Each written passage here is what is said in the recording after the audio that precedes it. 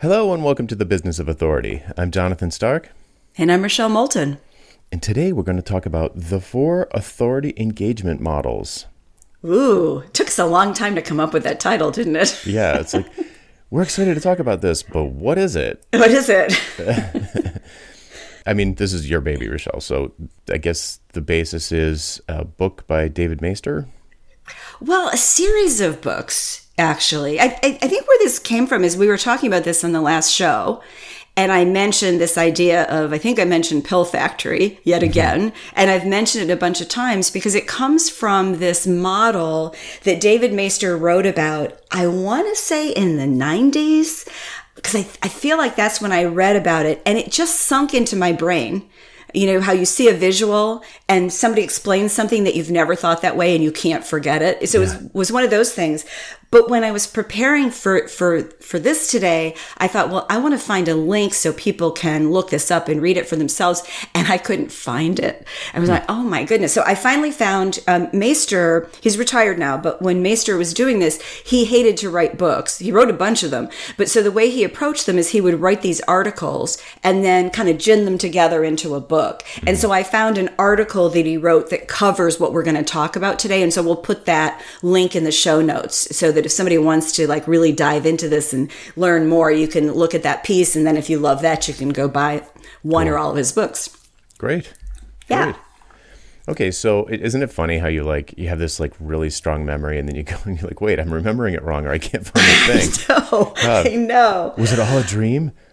Oh yeah. Well, my first big mistake was I and I swear this is in one of his books. Okay, I just couldn't find it, but I've been calling the first model the Pill Factory, and actually what he calls it in the article, which I like better than the Pill Factory, is the pharmacist. And so, do you want to dive in? Or? Yeah, let's start there. Do you want to? Well, we could just start with the first one, I guess, the pharmacist.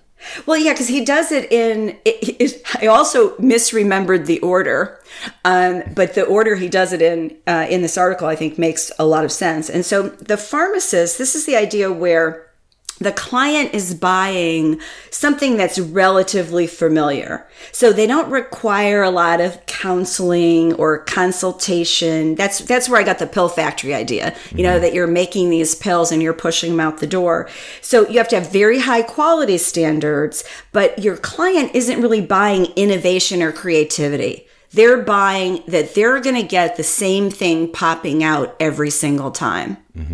So I think of that as being like maybe a compliance service as an example, where you want to make sure that you're in compliance with some regulation and you want to ensure that. I mean, we could say that it's a lot of types of execution, you know, consulting, anything, development, programming, PR, marketing, all those things potentially, where high quality control, but a repetitive process. A lot of predictability. Yeah. Yeah. And so when you think about, like, I was thinking about CVS when I saw that he called this the pharmacist, so the Pill Factory. Like, you go in and you see the people in the white coats and you know that they're not actually making the drugs, but you know that they know a lot about them and can answer your questions, and they're going to make sure that there's 30 pills in the bottle. Right. Or that it's 30 of the right pills in the bottle and that they've attached the correct instructions with them. So, I like that idea. You know, I sort of pictured, like, if you want to be like the CVS pharmacist, that would be kind of a model that you might follow. Yeah, there's a slight distinction there that I didn't recognize at first, because Pill Factory, to me, that angle is like, I think of like a pharmaceutical company who actually is doing a lot of innovation and R&D and that sort of thing. The pharmacist is doing none of that. The pharmacist is almost like a curation type of thing where the R&D has been done and they're making sure that you get the right things that somebody else made. So I keep thinking, not all CPAs, depending on what they do, but what I would typically consider a CPA, they didn't invent double entry accounting, but they can execute it and it's reliable, and you don't really care how the sausage is made. It's like just make sure it's right, Obviously, there's exceptions to that, but forensic accountants and stuff. But I think a sort of garden variety CPA would kind of fall into this category. Well, I sold my firm to a big accounting firm, and that's how I looked at them, because they bring somebody in right out of college, and you come in as a consultant. Their entry level is consultant, and then you become a manager and a senior manager, and I forget what comes after that. But you have this hierarchy, and it's kind of an up or out. But what the client is buying is really predictable. Mm-hmm. It's really predictable. And I want to separate the pill factory from the people who invent the drug. So the idea of the factory is that you're replicating. So the factory isn't doing any of the R&D. The factory is doing the execution. Got it. They're taking the formula and replicating it. Yep. Sort of like a sous chef who didn't design the menu, but they're going to make sure that they follow the menu pretty much to the letter. To me, it's about execution. Yep. Okay. Cool. So then, you move on to the next one, which is the nurse. And Meister calls that, where it's relatively familiar. In other words, whatever the nurse is doing doesn't require any high level of innovation, but the client the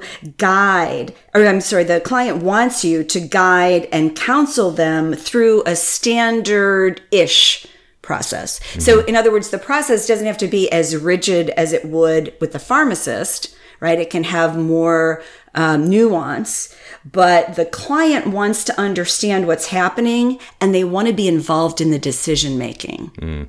Yeah. Right? So the pharmacist is, you're filling the prescription and you're handing it to him. The nurse is saying, well, how are you feeling, Mr. Stark? Mm-hmm. Yeah, exactly. It's more like, and if you think about it, dear listener, if you've ever had a interaction with the nurse and you compare that to an interaction that you've had with a pharmacist, the level of, I think, attention on your part and their part, but both, like the level of attention that both people are bringing to bear on the conversation is noticeably higher. Where you could kind of go into a pharmacist and they might not even look at you the whole time. Right, and they don't have to talk to you; they just hand you the bag. Yeah.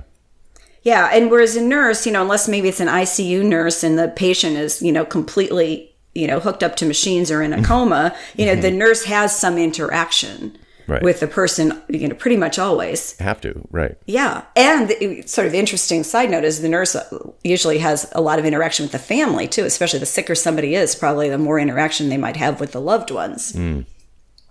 Yeah, that's interesting. Yeah, I mean, I really like that he used the healthcare analogy because it's the thing that most of us can relate to, versus, accounting, consulting, law firms.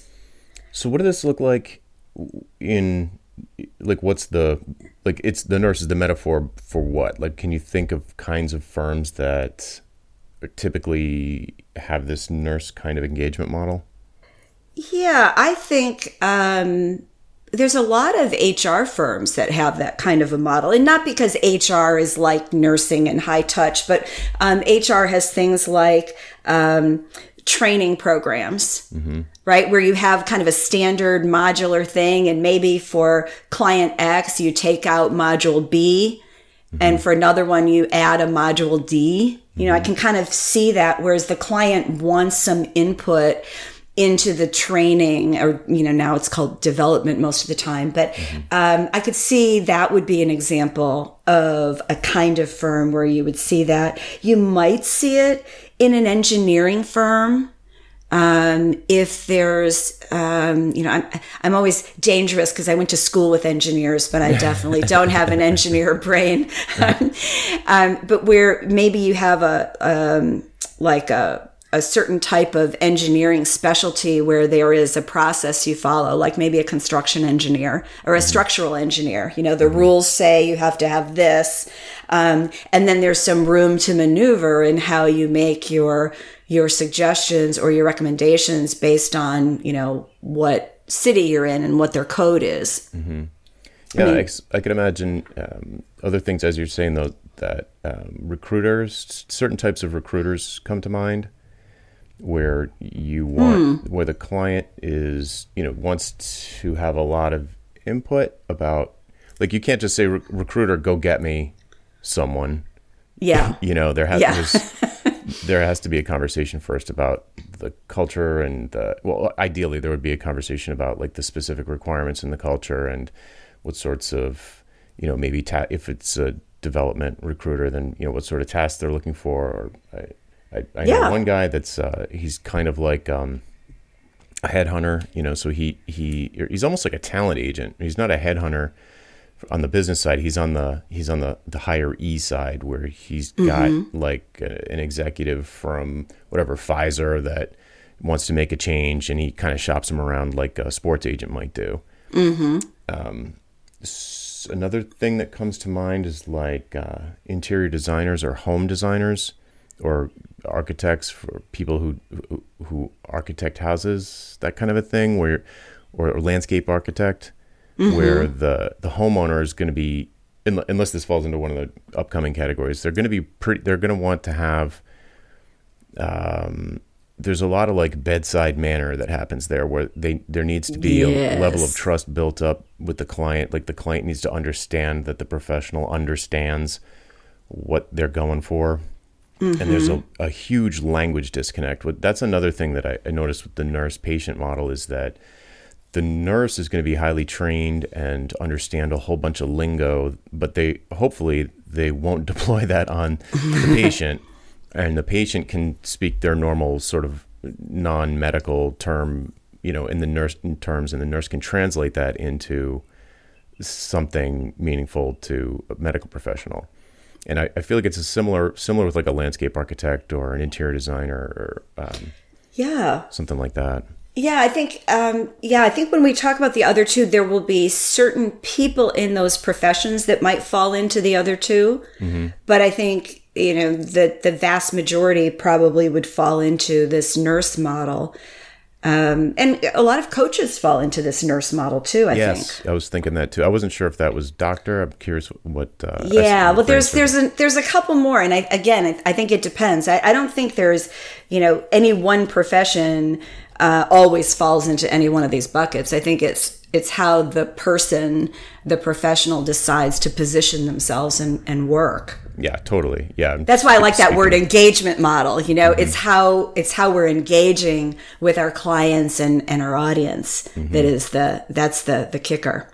Yeah. Yeah, definitely. Like I said with CPAs, like just sort of stereotyping the industry, like the way that I'm familiar with the way that they operate, with CPAs or a nurse or a landscape architect. Obviously there's going to be tons of that you could probably pick. You could probably be a landscape architect and pick a completely different model of engagement, and still, just because it's a better fit for you and your expertise in landscape architecture, you could be like, oh, I'm gonna do it like a brain surgeon and sell it to a different kind of client.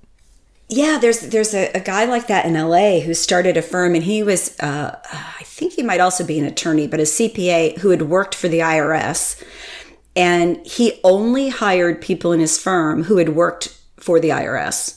So his specialty was getting inside the minds of the IRS for really, really sticky problems. And so he would fall into one of the two categories we haven't talked about yet. Okay, cool. Yeah, that's what I love about this. There's all sorts of ways to go.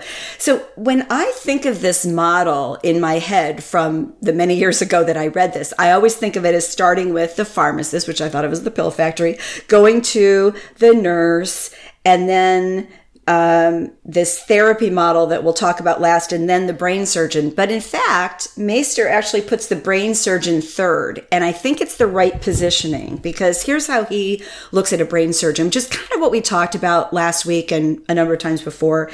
It's that you need to have very high levels of creativity and customization and innovation with a very low level of client interaction. Right. That's really the key. So high on the knowledge side and very low in client interaction.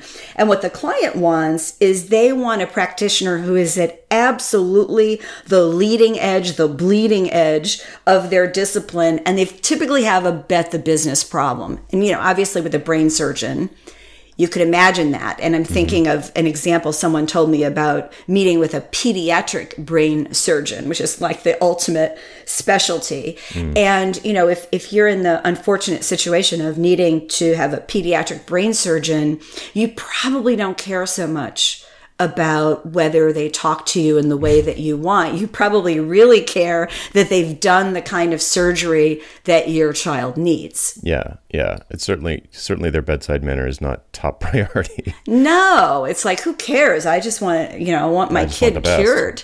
Yeah, exactly. And I think that a lot of us tend to think that we're brain surgeons, but maybe we're not really, right? It's almost like, to be the brain surgeon, you really have to be like really, really top at a fairly narrow thing. Yeah. For me, for people who are used to listening to me talk about specialization, this is a classic horizontal specialization where you kind of just care about your craft, basically, like you're consumed with your craft.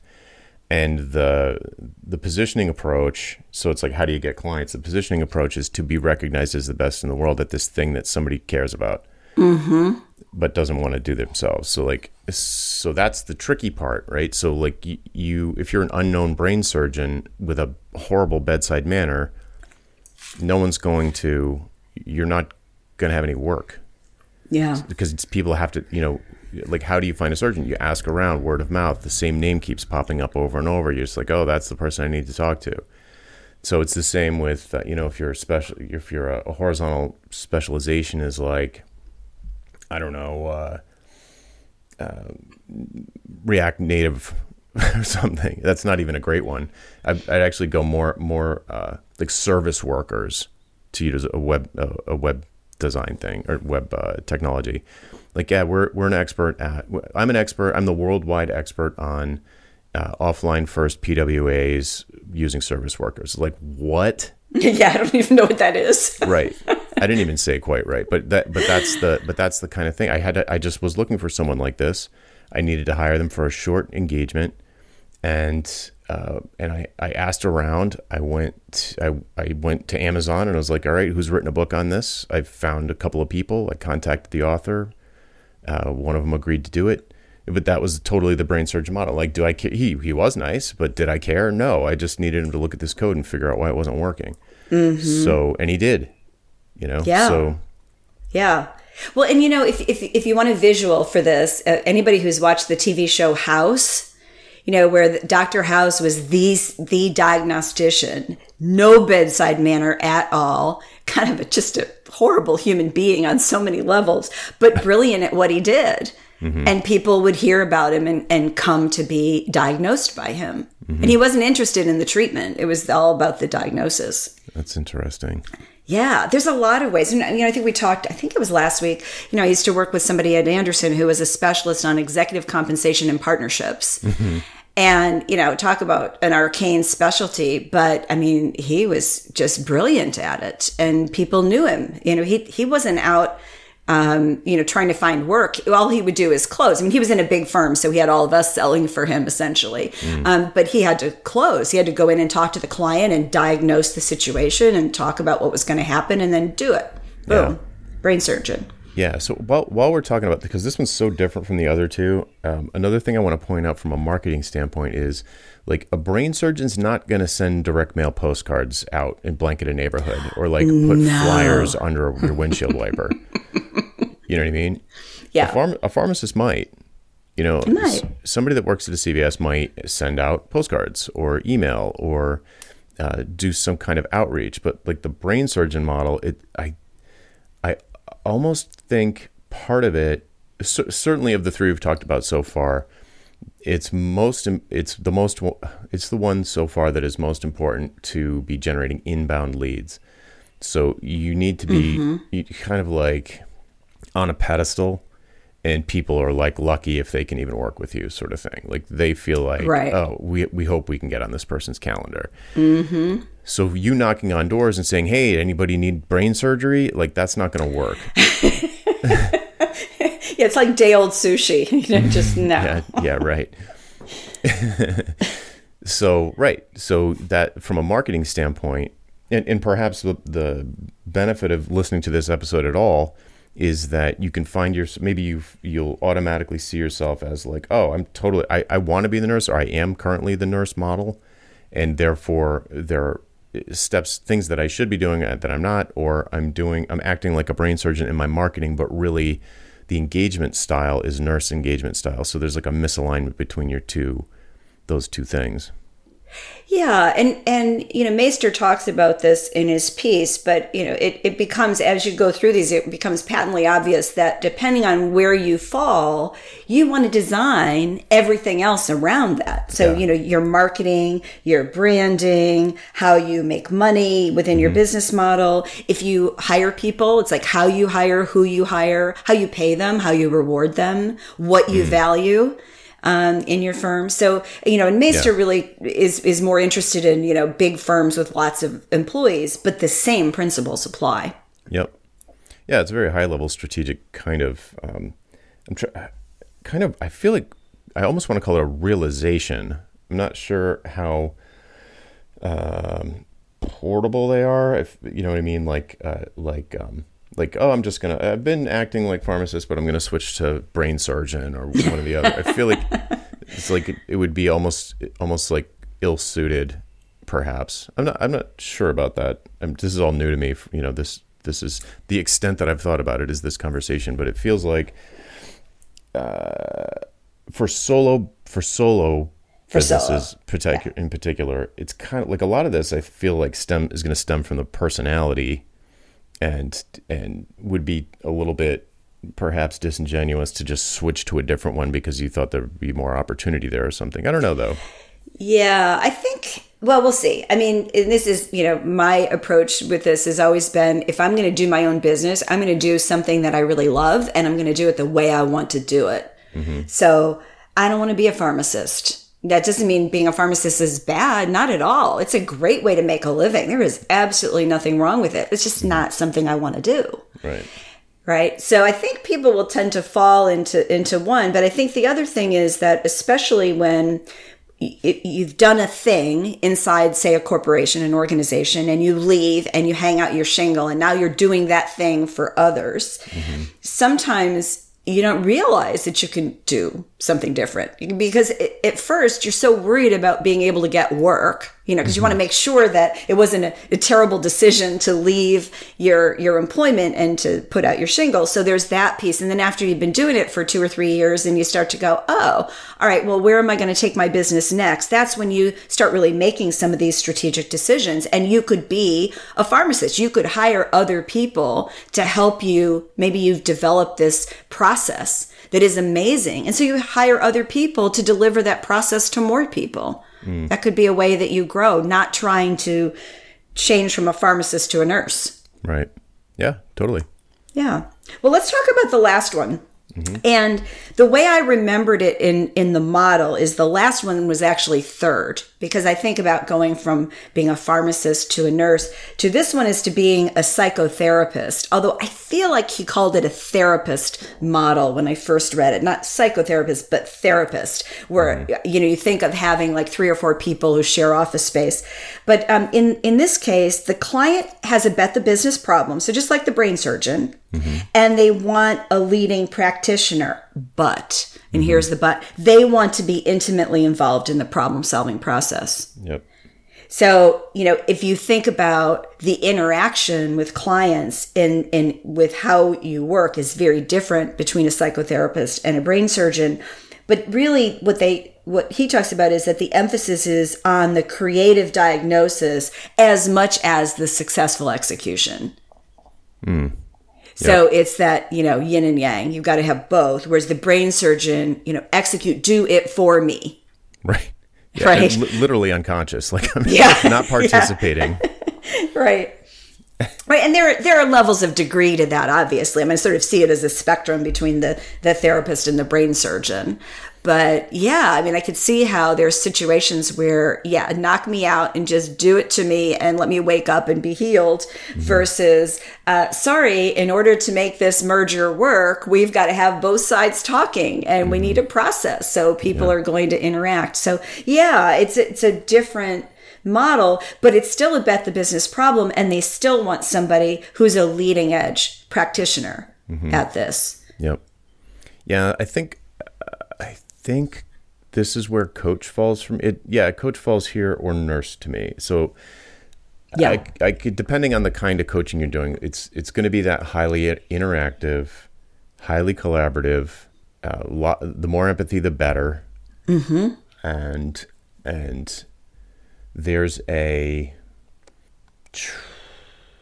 so the different. I feel like the difference between the therapist and the nurse is that the nurse is, you're probably talking to a nurse because something is out of whack and you want to get it back into whack. So you've got a status quo that you're used to, and your situation has diverged from the status quo and you want to get back to the status quo. So like it's not like with a coach or a psychotherapist, I guess. There's potentially could be a situation like that, but it could be that you're looking for a breakthrough. You're looking for a new status quo. So it's not that you are looking to fix something that broke, like unclogging a toilet. Like you just want the toilet to work. You're not trying to get like a a reno. Some kind of magic toilet. Yeah, or bathroom renovation, right? Yeah, exactly. That's a great metaphor.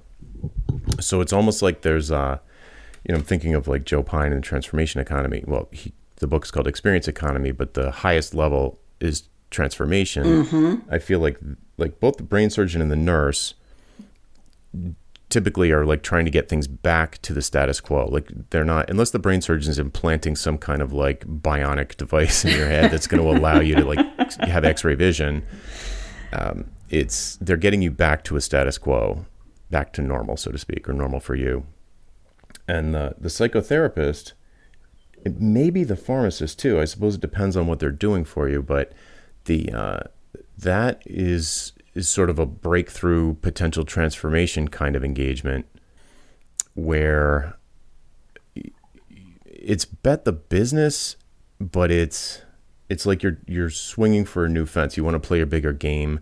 You're breaking into a new market. You see a big opportunity and the window is going to close if you don't jump on it. So it can be just as urgent as a brain surgeon situation, but it feels more about growth than about repair.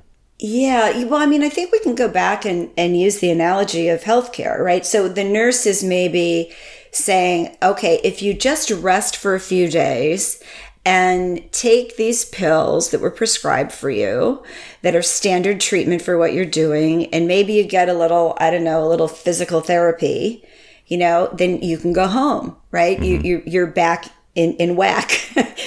And on the therapist side, it's maybe saying, okay, so I understand, that your back is out, but what you have to do is you have to learn how to walk differently. Yeah. And so, yeah, you can take all these medications and those will help, but it's not going to fundamentally change the situation until you change how you walk, you change your gait. And let me help you. This is, you have to relearn things. So from a coaching standpoint, I could see that would be a difference between the nurse and the psychotherapist. Yeah. And it might also be a level of, doesn't have to be, but it might be a level of specialization. So the psychotherapist might be hyper focused on, like family dynamics or like something very specific, whereas the nurse is more, oh, okay, I understand, you're here, you're hurt, versus someone who's in like the coronary care unit would be an example of specialization for a nurse. The psychotherapist wouldn't necessarily be coronary care, but it might be what happens when these four conditions coexist. And then we have to do this really specialized thing. And I'm out of my depth with medical. And I got to stop there. Well, as we're talking about this, I'm sort of slowly assembling a 2x2 grid on my legal pad here. And I've got the nurse and pharmacist and therapist and surgeon in like each quadrant. Yep. And I'm like, what are the axes? And so far I've got like there's one axis, which is kind of like empathy or interaction level or something like that, where the nurse and the therapist are very high on that scale and the pharmacist and surgeon are very low. And then the horizontal axis is like specialization or expertise, sort of like generalist on one end and specialist on the other end, where the nurse and the pharmacist are on the lower end of the spectrum and the therapist and the surgeon on the higher end of the spectrum. And I feel like it fits pretty neatly into that model. And I think he has that. I feel like I saw that in a book. No, it's not in the article that we're going to lead people to. I think it's in one of his books or one or more of his books. Right. I just couldn't put my hands on it. Yeah, it makes sense to me, and it aligns with the conversation, especially about the surgeon, because for me, that's a high degree of specialization in a horizontal, like a skill. So the advice for when I'm talking to someone like I said, my offline service worker guy is like highly specialized, and that it's going to imply all sorts of other business activities, like the way you should, what business model should you use to fund that business? Like, how are you going to, how does money flow through the business? How do you find customers?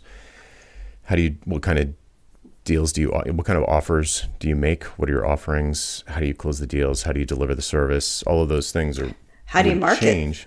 Yeah. How do you attract the leads? It's like really interesting. So maybe I'll just take a little picture of my notepad and we'll stick it with the show notes. But yeah, because you can imagine acting like, I know we said this already, but you can imagine that you are copying someone who's in the surgeon quadrant when really you are a therapist or you're a nurse or you're a pharmacist. So you're copying the wrong stuff. Yeah, and I'm thinking it should feel like it's not right. Do you know what I mean? It feels like it's not working. Yeah. Well, and there's that thing where you want your voice, which is part of your brand and part of your marketing, you want your voice to match that engagement model, because you don't want to sell somebody that you're a pharmacist and then, oops, you're a brain surgeon, and you start interacting like a brain surgeon. Right. Surgeon. Yeah. It's all about being in alignment. Yeah, exactly. Yeah. Cool. Jeez. This is I'm just thinking, this is one of those things where if someone who's listening really identifies with one of these, you could almost, and if you can't do it for your own site, you could do it with somebody else who, like somebody famous in your niche, and you could do it for them, and you could start to see this if you're having trouble with your own marketing language. So let me just give you an example. So let's say you decide that you're the nurse. And what would be really interesting is to go and look at your website copy, just as an example, and go, am I talking like a nurse here? Mm-hmm. Like, circle anything that doesn't sound nurse-like. Where you're the voice of God, that's kind of the brain surgeon, and that doesn't mesh with the nurse. And if you think about this archetypally, it makes it easier to actually look at your site and go, oh, yeah, that doesn't work. I should try saying this a different way that's more me. Mm-hmm. And I think especially if you're like looking at 20 different websites and you've wound up, copying some styles, if not the words, you can wind up with something that really isn't giving the website visitor an authentic feel for the experience of working with you. Yeah. Yeah, exactly. It's your little compass. Yeah. You can kind of I do like the idea of looking around at maybe at your competitors or other people in your brand neighborhood and just like seeing where they slot in, Yeah. And if a lot of them slot into the same quadrant, then it's like, maybe look for an outlier that doesn't, or maybe you're the outlier that doesn't. Maybe everybody in your space is presenting themselves as one of these quadrants, and you're like, you know what, that never felt right to me. I'm gonna differentiate myself by having a different engagement model, and then reflecting that in my marketing and delivery and everything, like the whole business.